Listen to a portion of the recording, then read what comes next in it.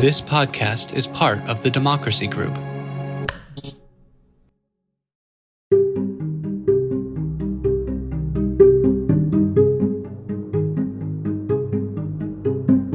This is Larry Lessig. This is another episode of the podcast, Another Way. As you know, because this is the fourth season, and we've said it again and again, our focus in this season is both the candidates for Congress and in the media who might make reform a central issue in this presidential campaign and in this election for Congress. Because as hard as it is to imagine, there's going to be a day after this next election. And if that day after this next election is a day when we look at the fact that the Democrats have taken control of Congress and the presidency, the urgent question that will be asked on that day is, will we have the support to pass fundamental reform? Because it will be possible. It will be possible. We've already had the House, because of Nancy Pelosi's leadership, take up H.R. 1, which is the most ambitious reform package passed by the House of Representatives since the Voting Rights Act of 1965. They've already done it. And if the Senate is taken over by Democrats, then Charles Schumer, even Charles Schumer, would make sure that the Senate would pass at least H.R. 1, as you'll hear in this podcast, maybe something better. So the focus on that day, when the smoke of these current crises has passed, will be what is going to happen in the first 100 days. And as you know, we've been fighting in the course of the last 2 years to build a movement at the presidential level first, and now at the level of Congress, to make sure that the first thing that happens in those first 100 days is the passage of fundamental reform to change the way our corrupted democracy functions. And that reform, as you've heard again and again, is money in politics. It's gerrymandering. It's equal access, equal freedom to vote. It's to assure ethics inside of Congress. It's to assure the corrupting influence of money doesn't pervade every aspect of our government. It is to, let's coin a phrase, drain the swamp. That might be familiar to some of you. And so there is a chance we can do that. And the guest that I have the privilege of talking to today will be at the center of that discussion. Ro Khanna represents the 17th Congressional District in California. He's young. He's in his mid-40s. He's someone I've known for almost 20 years.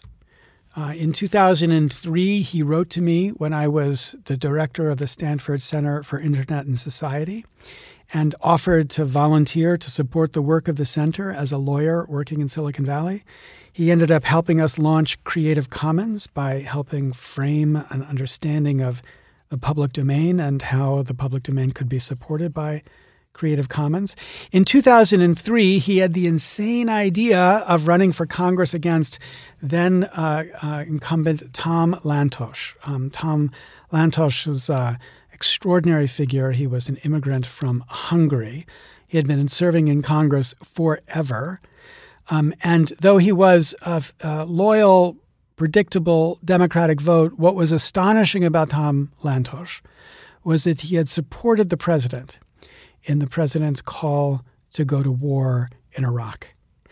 And Ro Khanna was so committed to the mistake of that war that he wanted to run a campaign as a 20-something-year-old lawyer against this incredibly well-heeled and well-supported and well-loved member of Congress.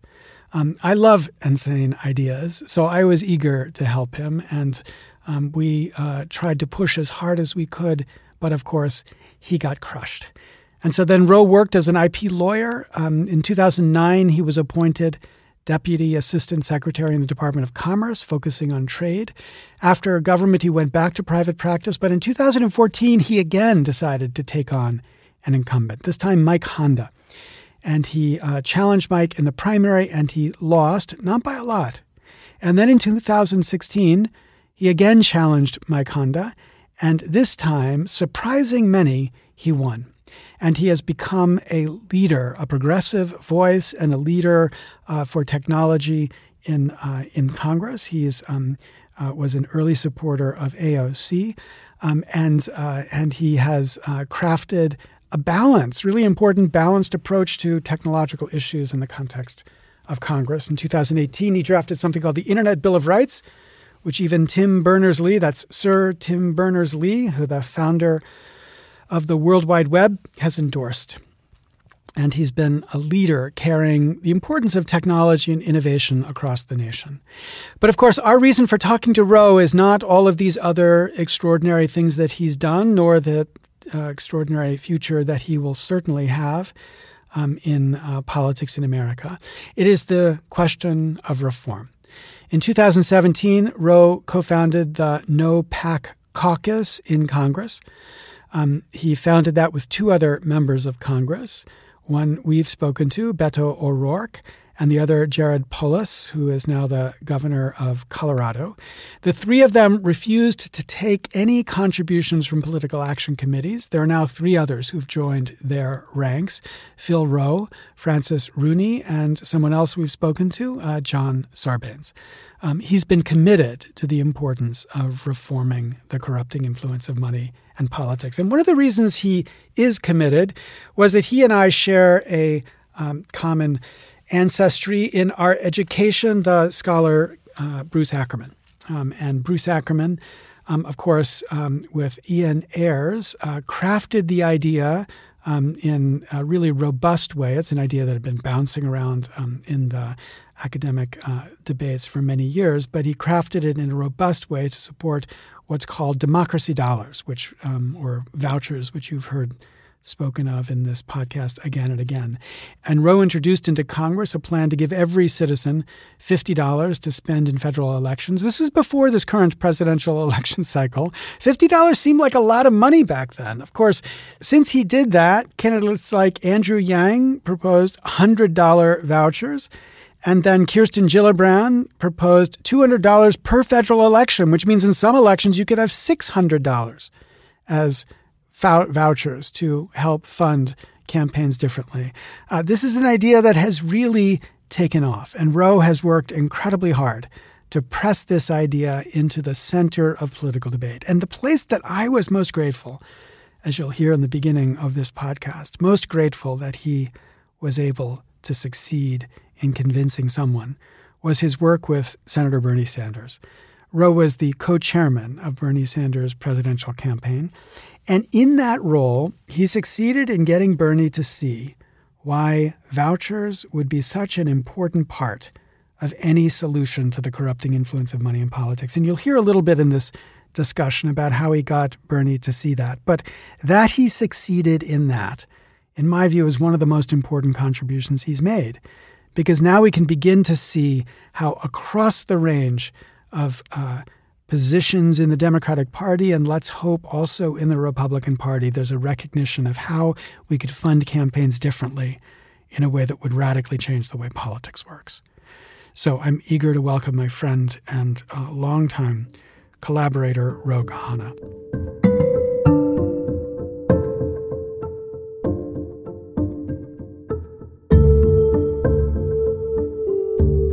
Roe, thank you so much for talking to us.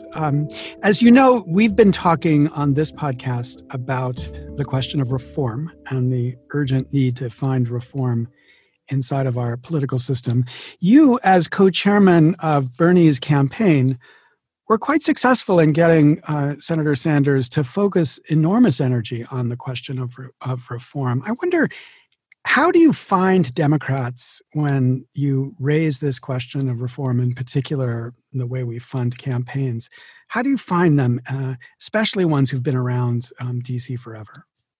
Well, Larry, first of all, thank you for having me on the podcast, and thank you for your work, not just on democracy dollars and campaign finance reform, but in making the case that reform agenda is one of the biggest ways that Democrats can appeal to a broad segment of the electorate. I had actually sent one of the op-eds you had done on that to Bernie Sanders, and I know he read it. There is an increased understanding, I think, among Democrats that the frustration at the current system, the frustration with the role of lobbyists, with the role of a professional governing class that is unelected and many people think is influenced by money accounts for so much of the anti-establishment politics in our nation, whether that's on the left to Bernie Sanders or whether it was disingenuously on the right with Donald Trump. I mean, you have people saying the system isn't working. If you're in the working class, you're not being represented. There are people in the middle of the night, lobbyists who are inserting provisions into these bills that members of Congress are not even reading. And it is, of course, politically, I think, resonant, but it substantively matters because you can be for Medicare for all, or you could be for $15 minimum wage. And what people get is that even if you have a bill towards that end, if you don't get rid of the lobbyist financial industry, then they're going to insert things to dilute any bill. They're going to stymie any real reform. So it's why the Congress led with H.R. 1 in terms of a reform agenda. And I think it's increasingly becoming a prevalent view among Democrats that this is something we have to fight for. You were instrumental in getting Bernie Sanders to do a town hall with us in New Hampshire. Zephyr Teachout and I had the great privilege of interviewing him. And, you know, I've been talking about this issue for a dozen years. You and I both were tutored by Bruce Ackerman about this issue long before that. But Bernie gave the best account of why we need vouchers as a way to address the corrupting influence of money in politics by far of anyone I've ever heard give that account. And I've tried to give the account, hundreds and hundreds of times. So you were his teacher, you were his tutor here. And I just wondered, what was that conversation like? Because he so completely got it and sold that audience. And we bundled that up and we offer that as often as we can because it gets people to see what's at stake. But what was the conversation like with you and him on this?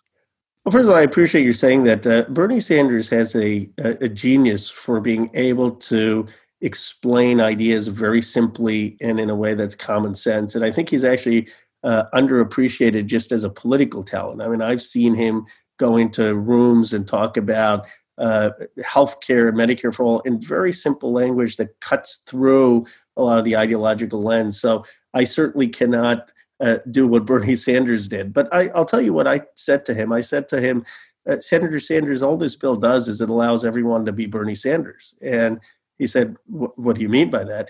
I said, look, you can raise money online at $5, $10, $15, because you've built a national movement and you're somewhat of a celebrity figure. But I can't do that. And I'm your coach here. And certainly a person who has even less name recognition than me can't do that. And so we're stuck in a system that forces us to solicit $2,300 checks. I get that you've never solicited a check in your life, but most people don't have either that total idealism or that ability. But if you actually allowed people, if you made every voter a donor, everyone could run a Bernie Sanders-like campaign. And I think that really struck him, that what we were doing is basically making it possible for everyone to run the type of campaign he did. So you could hear that in what he said, and we're going to link to that town hall in this podcast at the end. You can hear when he describes the opportunity of being a candidate and being able to appeal to every single voter to become a funder, not just to become a voter, and the dependency that candidates would have on ordinary people as opposed to a dependency on this tiny fraction of funders was the most important thing for him. And I'm so grateful you got him to see it, because obviously once Bernie Sanders started speaking about it, I think it really clarified the issue for so many people in this movement. Because I know that that the movement has been attracted to the enormous success of, for example, the New York model of matching funds for small dollar campaigns. And people are really excited by that reform. But when Bernie saw and made everyone else see why this is an order of magnitude more important, because it would bring everybody into the funding of campaigns, I think that was a breakthrough. Now, you mentioned H.R. 1, and obviously I was so proud of Nancy Pelosi when she delivered on that promise to bring H.R. 1 to the floor and to get it passed if the Democrats regain control of the House. H.R. 1 has a matching fund proposal at the core for campaigns, but it also has a pilot program for vouchers. I wonder, you also introduced a bill for vouchers to compete with the H.R. 1 idea. I wonder whether you've seen progress in the House to see the next version of H.R. 1 to be more ambitious around the idea of vouchers. Well, first of all, I would just say, and I think you would agree with this, Larry, that John Sarbanes, who's really, this is his issue in the House that he cares most about, did a pretty extraordinary job of getting the entire caucus behind H.R. 1, and the matching funds in 6-to-1 match is substantial. Okay, it may not get to 80% of people giving wouldn't be able to give and get that matching funds, but having 10 to 15% give is much better than having 1 to 2% give. And it would allow people to expand the donor base, and it's in the right direction. And so I certainly support it. He also was open to having this voucher idea as a pilot, and there are legitimate concerns in implementation, right? I mean, Seattle tried it, and one of the issues was, well, how many people are actually going to take part in it? How do you do the education behind it? You could have the voucher program, and if no one participates, it doesn't really make sense. So I think what Sarbanes was saying is, why don't we see a few examples and then focus on the education and the outreach and make it successful? I'm open to that. I'd like to see more than 3 pilots. I think having 20 pilots or so is probably a better way to go. But in my view, the challenge will just be the execution. How do we actually get people using the democracy dollars and participating with it? And do you see that let's be optimistic. Let's assume we hold the House, we get the Senate. So there's a real chance of getting a bill passed.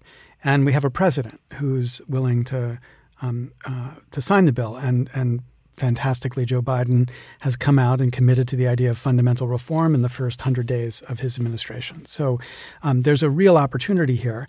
Do you imagine that if the House takes this up again, it'll be H.R. 1 plus? Will it be more ambitious than what H.R. 1 was? Or where do you see that coming down? I do think it would be more ambitious. I think partly, and I think Biden would sign whatever the House comes up with, but the Senate, of course, is a challenge. And so partly it'll depend on whether we take back the Senate. I think if we take back the Senate, I think Schumer would support something more ambitious, and I think Biden would sign something more ambitious. Now, if we don't have the Senate, we're going to narrow the gap. But if we don't have it, then I think it becomes a much more compromised bill that Biden would sign. One thing, Larry, I want to say is that it's very important in this debate not to come at it with a sense of moral superiority. I mean, the reason I don't take PAC money or am able to raise money is I live in one of the most affluent districts in the world, in Silicon Valley. And so if you have other members of Congress who are from districts that are poorer, many of them have a much different challenge in raising funding, especially if they're in Black or brown communities that where you have a 10-to-1 racial wealth gap. So I don't think we should approach this saying, well, they're doing something morally worse than what I'm doing. We're all in the same system. I think what we're trying to say is that the system is forcing bad choices. It's actually putting people in less affluent districts at a huge disadvantage. And this kind of proposal will actually make things more equal. So you don't have more influence if you come from a very rich district. Absolutely. I'm proud that you're one of, I guess it's 6 who've committed to taking no PAC money in the House. And that's important. But I think more important is getting people committed to the idea of passing fundamental reform, because it's just not practical in many districts to imagine people being able to run successfully if they have to tie their hand. But if we change the rules, then everybody could run, and they could run in an effectively democratic way. And that's why what you're pushing is so important. But you've seen the skepticism, the cynicism about the way politics would work. Yes, obviously, if we don't get the Senate, if Mitch McConnell is still majority leader in the Senate, there's no reason to even talk about this. But there's such a potential here, such an optimistic potential. if we do win.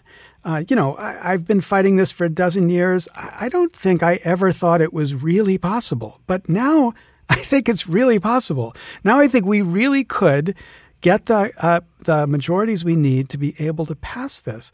But the cynics will say, look, Democrats passed H.R. 1 because they knew Mitch McConnell would stop it in the Senate. Do you think that you've got the here I'll just say the moral high ground to demand that the Democrats continue through with the promise that Nancy Pelosi promoted and I think so successfully delivered on? I do. And I think the reason is that Trump has made corruption apparent as opposed to subtle.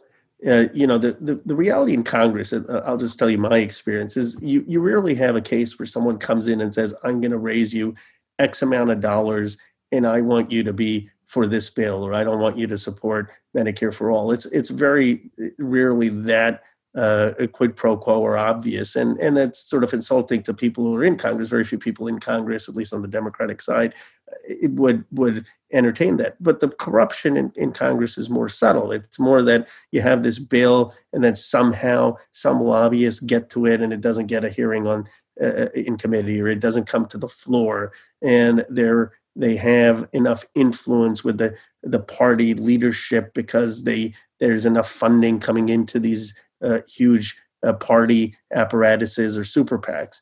And so that's how it has worked. And because that corruption has been more hidden, I think it has been tougher to expose. Trump comes in and people just see the rampant corruption, and it's not subtle, and it is so obvious, and it's so over the top that I think, and you saw this with Elizabeth Warren's campaign, where I think she gained a tremendous amount of traction running against corruption in our government. And I think if Joe Biden wins, decency and restoring honor and integrity is going to be a key part of his message.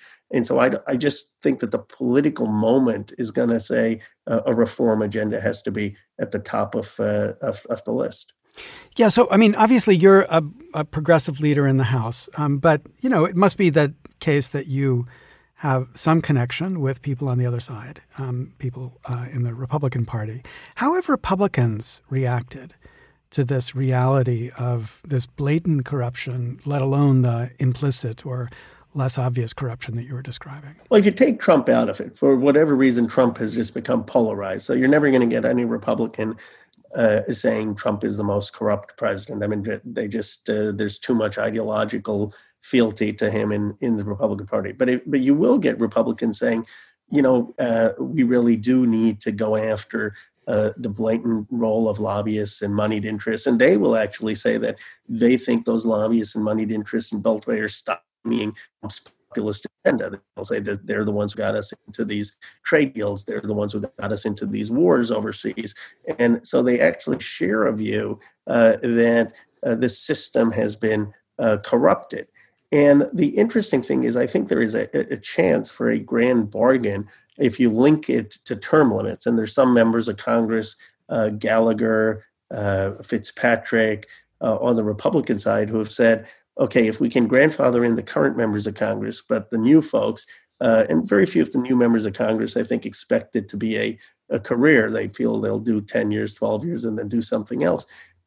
Then why can't we link campaign finance reform with some form of term limits? Now, we may be able to pass this without the Republican votes, but if you want Republicans on board, I think some kind of grand bargain on that is probably what it would take. Yeah, and that makes a lot of sense. I mean, I don't think that term limits alone fixes anything. I wouldn't mind term limits with something else, but if you could get term limits and this kind of funding, that would be critical. And to get Republicans would assure that it doesn't become the next Obamacare, where it becomes the political rallying call of one party against the other. I mean, that's optimistic, and it's one really good thing about imagining a world beyond Trump, because one thing we could say about Trump is, you said it was disingenuous at the beginning, and I agree with you. I never really believed it. But it was striking that he stood on that debate stage in 2015 and called out all those other Republican members standing on that stage with him and said that they were all bought, that he had bought them all, and that money was a corrupting influence in politics and he was going to drain the swamp, and super PACs were a, quote, abomination.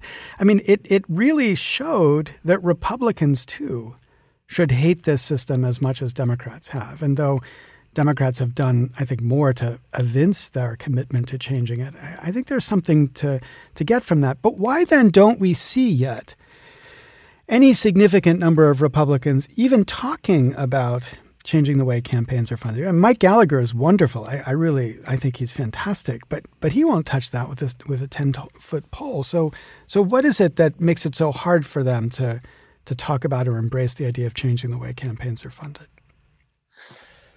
Well, partly I think there is a ideological view where they've bought into this idea that money is speech and that people should be able to spend their own money, and that they're against sort of public financing of campaigns, which voucher system is not directly public financing, but it is using tax dollars to help fund political campaigns. So I think that some of it is ideological. Some of it is their view that the candidates that are taking on the system really will be able to generate grassroots contributions on their own and don't need the aid of government resources.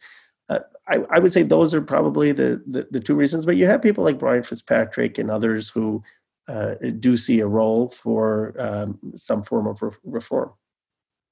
And so when we imagine an opportunity to think about this beyond the current crisis, and there's so many crises we could talk about, whether it's the political crisis or the economic crisis or the health crisis, but beyond this crisis, you remain optimistic that we're going to get some fundamental reform passed in the first 6 months of the next administration.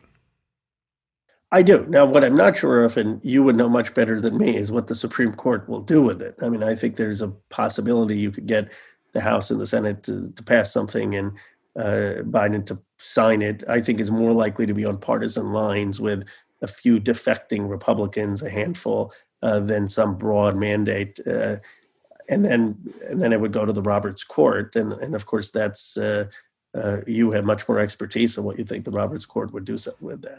Yeah, well, your bill, I think, is fine. There's no doubt your bill survives. So if that's at the core, and the matching fund too, the court has been pretty clear, as long as you don't have any trigger tied to the way other people speak. It's a crazy opinion that did that, but that's basically the Supreme Court's rule. I think you're fine. I don't see the court, especially if you can do it in a relatively bipartisan way, stepping in and stopping it, as long as we can build the pressure to make sure that it happens. So this is the biggest challenge for me right now to imagine, leading up to the COVID crisis. We, other groups like Represent Us and End Citizens United, had succeeded in getting every single Democratic candidate, and then finally Biden, to commit to fundamental reform in the first 100 days. Obviously, in the 2018 Congress, you had a huge number of members who came to Congress committing to this same idea. This was why they made this as a top priority. But right now, we're in the middle of so many distracting crises that it's hard to keep people focused on what we need to do, assuming we get through these crises. So what would you suggest to the movement to help the movement understand what we should be doing to make sure that once the smoke clears, we have a clear focus on doing this as the first thing, one of the first things that Congress does? Well, it's understandable, obviously, that people first care about their life, and they're seeing people dying with coronavirus, and they're seeing the spread. And so the first concern is, I want my family and me to be safe. I want to live. And I think that's before you think of democracy, you think about your life. The second thing they often think about is, I want to make sure that I have a job, I have a paycheck, and that's also a more immediate need than sort of systemic reform. And then you have, modern day lynchings going on with George Floyd. And so people are saying, look, I want my kids, if I'm Black, to not be shot by cops. And there's an emotional urgency to it. There is an immediacy to it.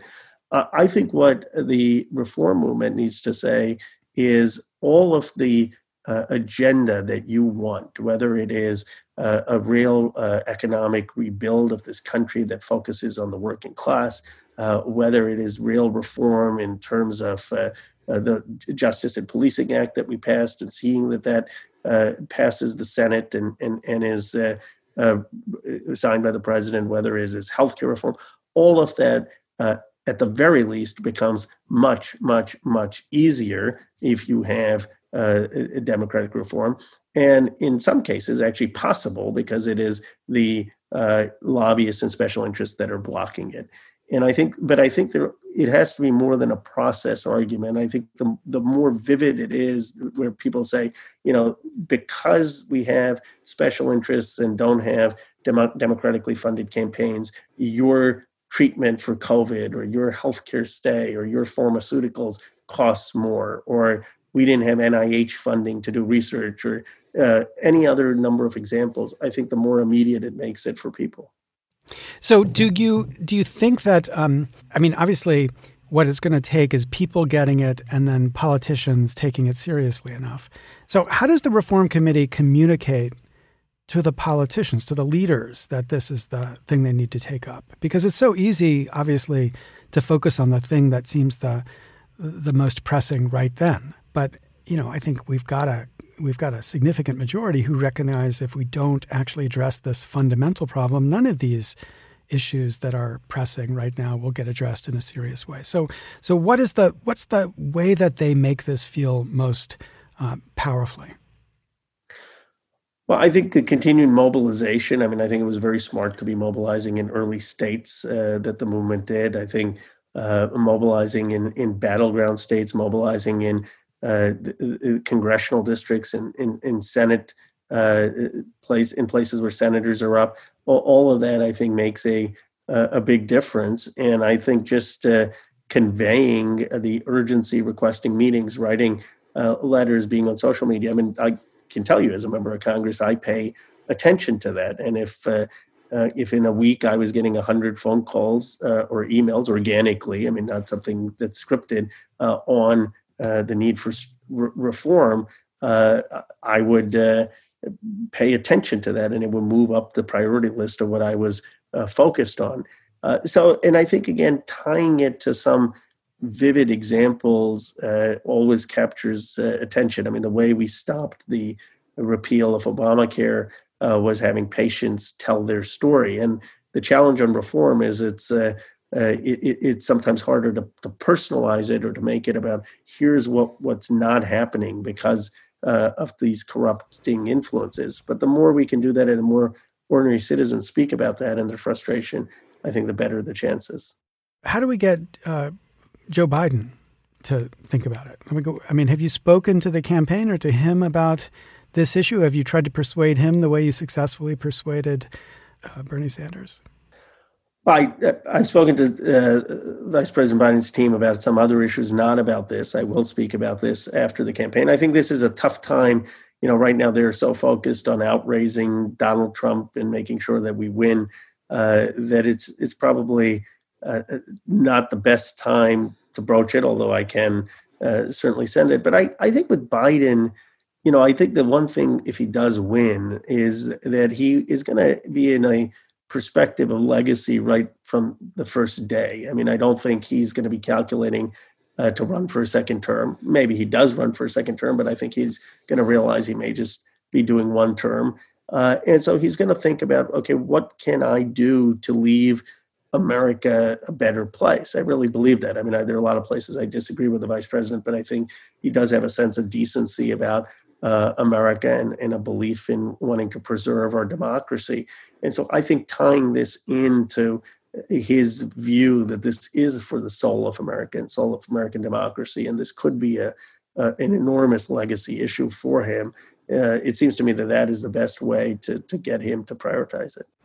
Yeah, he did way early on in his campaign, in his career, push public funding in Congress. This was an important issue to him. So that's a great strategy to get him to recognize how fixing this would be really the second most important thing he's done for America. The first defeating Donald Trump, perhaps, but that's a fantastic strategy.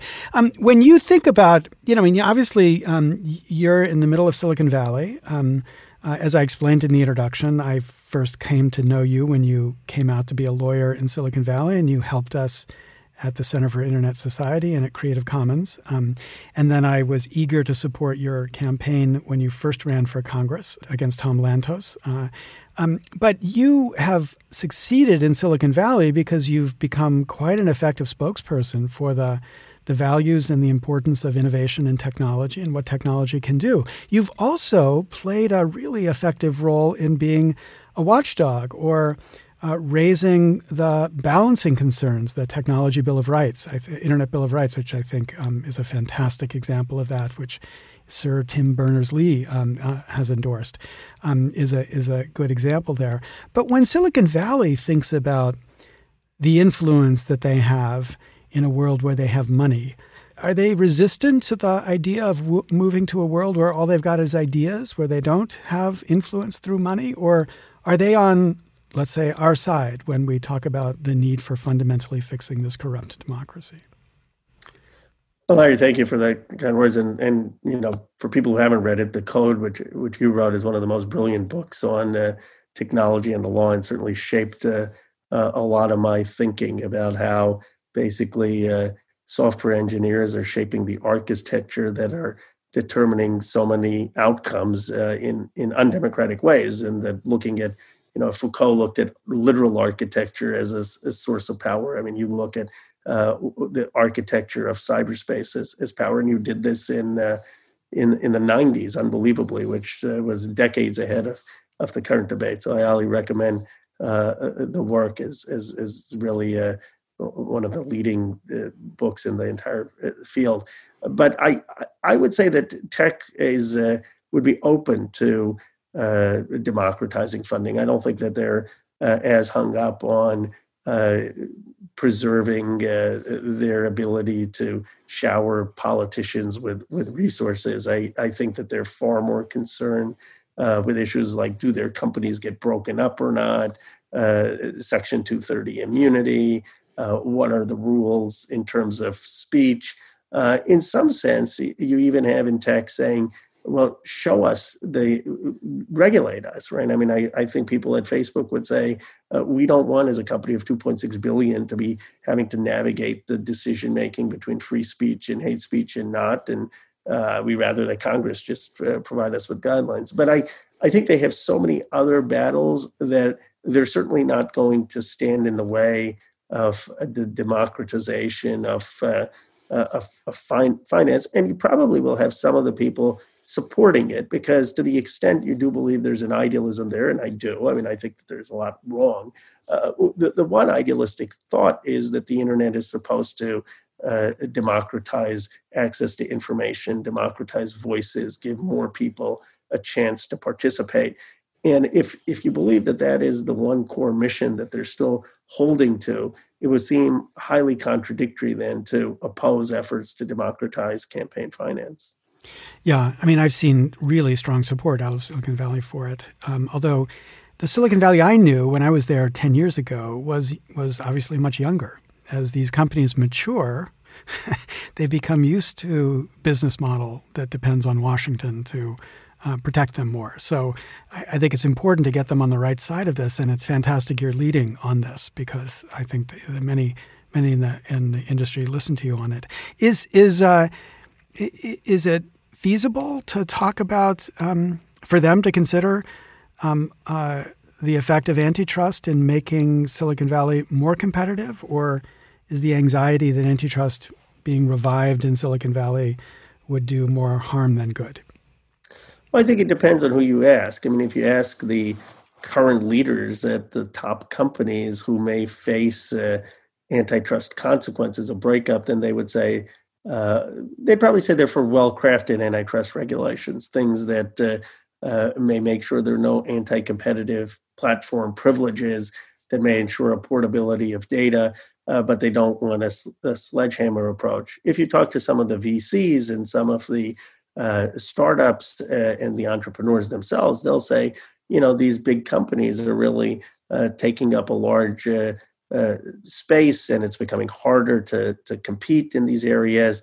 And yes, you can get acquired by them, but overall, we need some checks to allow more entrepreneurship to emerge. So I think it's a very open field, and And my sense is that if someone articulates thoughtful ways of regulating antitrust, short of breakups, that probably would have the best chance to get people in Silicon Valley on board. I'm not saying some people may say, no, you don't need them on board.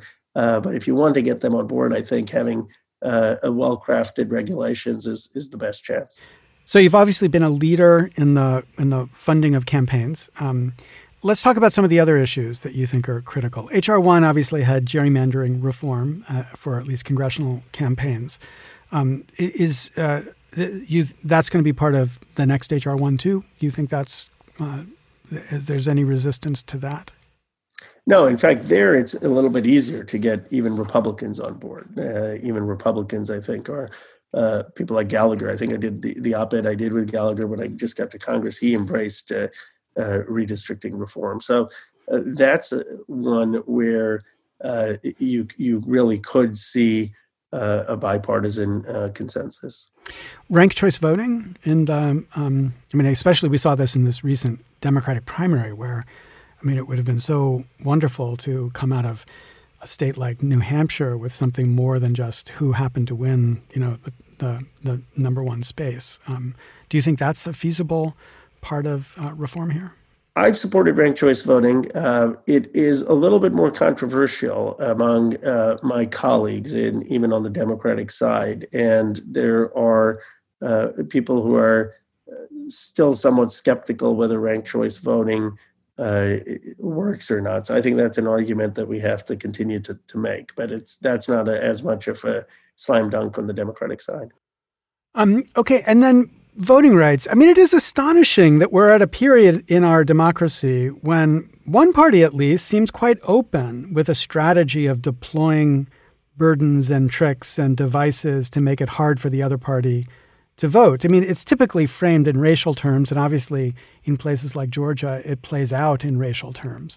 But I think the core motivation is just even purely political. It's like if you are writing the rules and administering the election, why not write the rules and administer the election to make it hard for the other side to compete against you?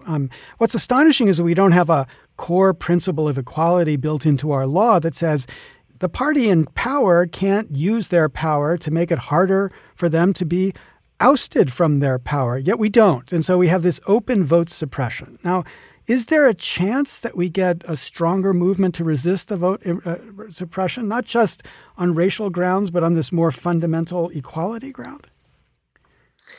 Yes, and I think you put your finger on the Republican strategy. Their strategy, you saw the election results in Wisconsin where the Supreme Court justice there lost, and partly lost because there's a case that would disqualify 200,000 or 300,000 registered voters from voting. They literally want to take people who are registered and throw them off the rolls because they haven't voted frequently enough. And now the Supreme Court justice who lost is unrecused himself and is going to preside on the case where, unfortunately, they may succeed in kicking off 300,000 voters. So if there's anything that I'm concerned about in terms of the 2020 election, it is if you close down enough polling places, if you kick enough people off the rolls, if you have a mail-in system without education and outreach, could you have a situation where Biden is winning 5, 6, 7, 8 points in the polls and just is stymied because of voter suppression? And this is what Biden's concern is. This is why he's announcing 600 election lawyers and monitoring. So I do think that voting rights, I believe that was a bigger reason for Hillary Clinton's loss than even interference, though interference did happen. The fact that so many polling places were shut down in 2016, that people were kicked off the voting rolls, I think that contributed in dramatic ways to her loss. So my view is that has to be as high a priority as anything else. And it was part of H.R. 1, and I assume it would be part of any H.R. 1 in a future Congress. But we understand the political motivation, we understand the political games, but I wonder, what is the justification that the other side gives for adopting techniques which are solely designed to make it harder for their opponents to vote? Is there a plausible public regarding reason for this, or is this just just as grotesque as it seems? Well, I don't think there's anything plausible. I mean, the argument they make is fraud, but which is defied by all of the data. But I think they understand that the energy in this country, the demographics in this country are shifting away from them. And their strategy, I think, is to hold on to power as long as possible, to entrench counter-majoritarian institutions, starting with the courts, with the hope that they can stymie fundamental change. And this is why I think, people say, well, why are people still for Donald Trump on the Republican side? It's not that they don't see a lot of his boorishness, his trampling over the rule of law. It's that people like McConnell, I think, fundamentally view this as a battle to entrench their ideology in a nation that they see changing and slipping away. And so if that's your view, then voter suppression is part of it. And you label it, you give the pretense that you're tackling fraud. But I get that when you talk to politicians, and I get, especially in Washington, the strategic understanding of everything takes preeminent position. But ordinary voters, I just find it harder to believe that ordinary voters, even Republicans, I grew up in the Kentucky part of Pennsylvania. So, I know what a Republican voter is like. I was a Republican. So, I understand this mentality, but I don't understand the mentality at that level that would say, yeah, the politicians in power should have the power to screw with the system, to rig the system, to make it harder for them to be thrown out. I mean, is there an understanding out there that's justifying this, or is this just most people don't focus enough to understand that's what's happening? Well, I think there's a counter narrative that is false and propaganda, but that is very powerful, where they're saying, look, the Democrats are cheating. They're harvesting these votes on vote by mail. They're having people register who are not in multiple ways, voting more than once. All of this is defied by the data. But when you have Fox News, when you have conservative radio over and over again, appealing to this idea of an aggrieved, silent majority, right? I mean, you look at Deaton and Case's work, The Debts of Despair, which I highly recommend, and they talk about how white rural Americans' life expectancy has declined in ways more than even the decline in some minority communities. Now, that's not because the life expectancy was already perhaps higher, but the decline has been steeper.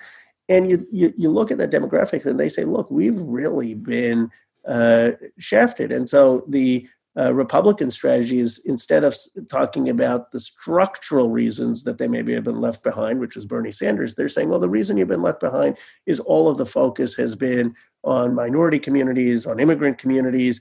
And what the Democrats are doing is they're just playing to their vote bank, and they want more of these people to vote so that you are going to fall further and further behind. And that's really how they tie a message of fraud and voter suppression. So let's talk a little bit about the media. If you had said to me in January, I just published a book last year where I talked about, the way in which it's terrifying that our democracy is so driven by polarizing media. And I was talking at that point about the way even the impeachment was being rendered in radically different ways, depending on which side of the media you were watching it. But if you'd said to me, look, imagine we had a pandemic and 100,000 Americans died, and it was spreading fast.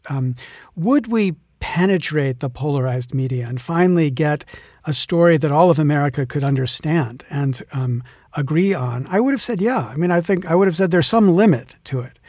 But it's astonishing to recognize we're at a moment where 80% of America now lives in a place where the virus is growing faster than declining. The R factor is greater than 1. And we've polarized, we've made political the idea of wearing a mask or not. And obviously at the center of that story is the incentive of at least one chunk of the media to render this public health battle in a partisan way. Does that worry you for, the thoughts of what a democracy can be when we can't even deal with the most fundamental questions of health without somebody turning it into just a partisan fight? Yes, I mean, it's obviously concerning. I mean, I will say this. I thought in the beginning there was more consensus in the first few weeks, I think, when there was a shutdown, a lockdown in large parts of the country, even though the president was resisting, there was, I think, more of a sense of compliance, and not just in the blue states, but even in some of the red states. And there was more concern. And then slowly we saw this really come apart. And the question is, why are we not able to have honest disagreement and debate within a sphere of common assumptions and facts? And by that, I mean, look, there is a genuine debate worth having about the prioritization of public health safety and opening up businesses and opening up the economy. I tend to be more on the side of we need to do everything we can to be safe, and I tend to be more cautious. And there are others who are more risk-taking and say, no, we've got to have the economy open up. And if we were having a conversation about that, about the fundamental values differences, at least it would be a conversation that was taking other perspectives into account.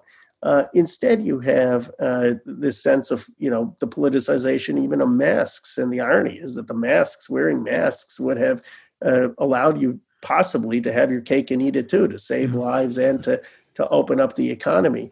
And if Trump does lose, my sense is that what will hurt him the most was not his rejection of shutdowns or the reopening of the economy. It was actually his refusal to even allow for masks, his refusal to do things simple that would have allowed the opening up of the economy while saving lives. Yeah, and he certainly seems oblivious to the dissonance that's creating. There was a great CNN story where they were interviewing a bunch of Republicans in Florida, and a whole bunch of them were, saying, why am I wearing a mask when the president is not? Like, why can't he wear a mask too? Because they all realize the burden is in some sense necessary, especially a state like Florida, which is now the third fastest growing state of the nation. And it's astonishing that he's unwilling to embrace that as a strategy. But let's think a little bit as we come down to the end here about what you're most afraid of in 2020. There's one clear constitutional strategy which you can imagine unfolding, where, let's say that we have the third wave of the virus return. So in November, it's a quite serious health crisis. And a state like Florida is quite severely impacted by that. And the state legislature in Florida could declare, we don't think it's safe to have an election. So we're not going to have a presidential election. And instead, the legislature appoints the electors themselves, which the Supreme Court in Bush versus Gore reaffirmed what the Supreme Court said in McPherson versus Blacker in 1896, that the legislature at any time could do something like that. Are you afraid that as we get close and it seems clear that Biden would prevail under fair and honest rules, that the other side will pull something like this in order to assure Donald Trump gets reelected? I am concerned. I mean, it would be naive, I think, not to be concerned. And either by trying to cancel an election, which I think is more extreme, or what I could see is if the election is at all close, and I do think the polls are going to tighten just out of, I believe we're too polarized a country to believe Joe Biden's going to win by 10 points, though I wish and hope that that's the case. If the polls tighten, if you end up having a close election, you could see challenges and then states refusing to certify, and then it getting kicked into the House, in which case, as you know, the House votes not by the majority, but by who controls the state delegations. And that's another way I think Trump would have a chance. But I think they're going to fight with everything they have to try to win this election, whether that is suppressing as much of the vote, whether it is pushing out elections if they need to, whether it is challenging the results of elections and refusing to certify. And this is the one place I think Biden is right, is this really is a battle for our democracy. So do you think it would have been a better strategy in March or April for the Democrats to have said, look, here's our one non-negotiable. We're going to have automatic vote by mail in every state. as a part of any COVID response package, so that at least we would go into that election knowing that there would be no good justification for doing anything other than just counting the votes that are cast? I had supported that. There were a number of progressives who had supported that. The challenge is, of course, when you're in Speaker Pelosi's position and you literally are having people say the economy is going to collapse, people are going to lose their jobs, people are going to lose their ability to survive. You feel a sense of obligation, moral obligation, and I think that sense of duty to the country was weighing on her. Now, I do think Trump politically needed this probably even more than Democrats did. But Democrats aren't like Mitch McConnell. I mean, we're not just obstructionists. The irony is we're the ones saying, let's have another stimulus, even though it would probably politically most benefit Trump. So I think the challenge was that she really felt the weight of history on her. And so is there any chance right now that those ideas you were pushing 4 months ago might actually come to fruition? Will we see a major push to support vote by mail at the federal level? No, I don't think so. I mean, I think that there is no way the Republicans would pass something like that. And, the vote by mail, Larry, one of the important things, which I know you understand well because you've written about this and talked about it, is that it's one thing to have vote by mail, which we need to fight for. It's another thing, which there are some very good groups doing, is to make sure that people are educated about how to use vote by mail and that they're using vote by mail, because the studies show that younger voters and Black and Latinx people and communities are the least likely to use vote by mail.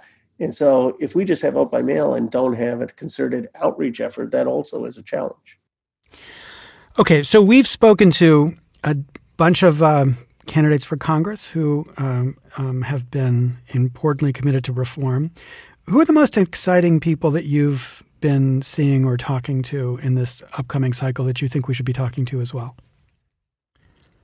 Well, there are a lot of great candidates running in terms of people who I would say of new candidates. Mondaire Jones, of course, just won his race. We spoke to him. He's great. He was very much about this. Sri Kulkarni is running in Texas, and I've been involved in his campaign. He's talked about reform and getting behind reform. And those are sort of two candidates off the top of my head. I'd have to go and look at their positions on reform more. I mean, there are other candidates I know on healthcare where they stand or other things, but maybe that's a challenge. I mean, maybe we should be evaluating these candidates on a reform agenda more prominently. So, and so much of our effort in the House is, of course, defending the incumbents who we barely won in 2018. Oh, there's one other person who I think would be great on reform, and that's J.D. Scholten. I don't know if you've talked to him. He's running in Steve King's district and has really championed reform issues. I would love to talk to him. That's great. Yeah. No, and I hope you do begin to create this category, because 2018 was so exciting. We had so many people make this the issue. And we need that again in 2020 if we want to make sure that we have the votes to assure that we pass this in the first 6 months. I hear your kid in the background. I'm so grateful you would take time to talk to us, Ro. It's been many, many years we've been working together, and I'm honored to continue to support whatever you're doing. Well, I'm honored. And Larry, you've been a big influence on my thinking, but more importantly, you've been a big influence on the House's thinking and the Senate's thinking and our presidential candidates' thinking. And I hope Biden would have you lead the effort on some of the reform initiatives. And then we need, of course, your continued voice for many years to come on technology and navigating that. So thank you for all of your work. Thank you. Thank you, Ro.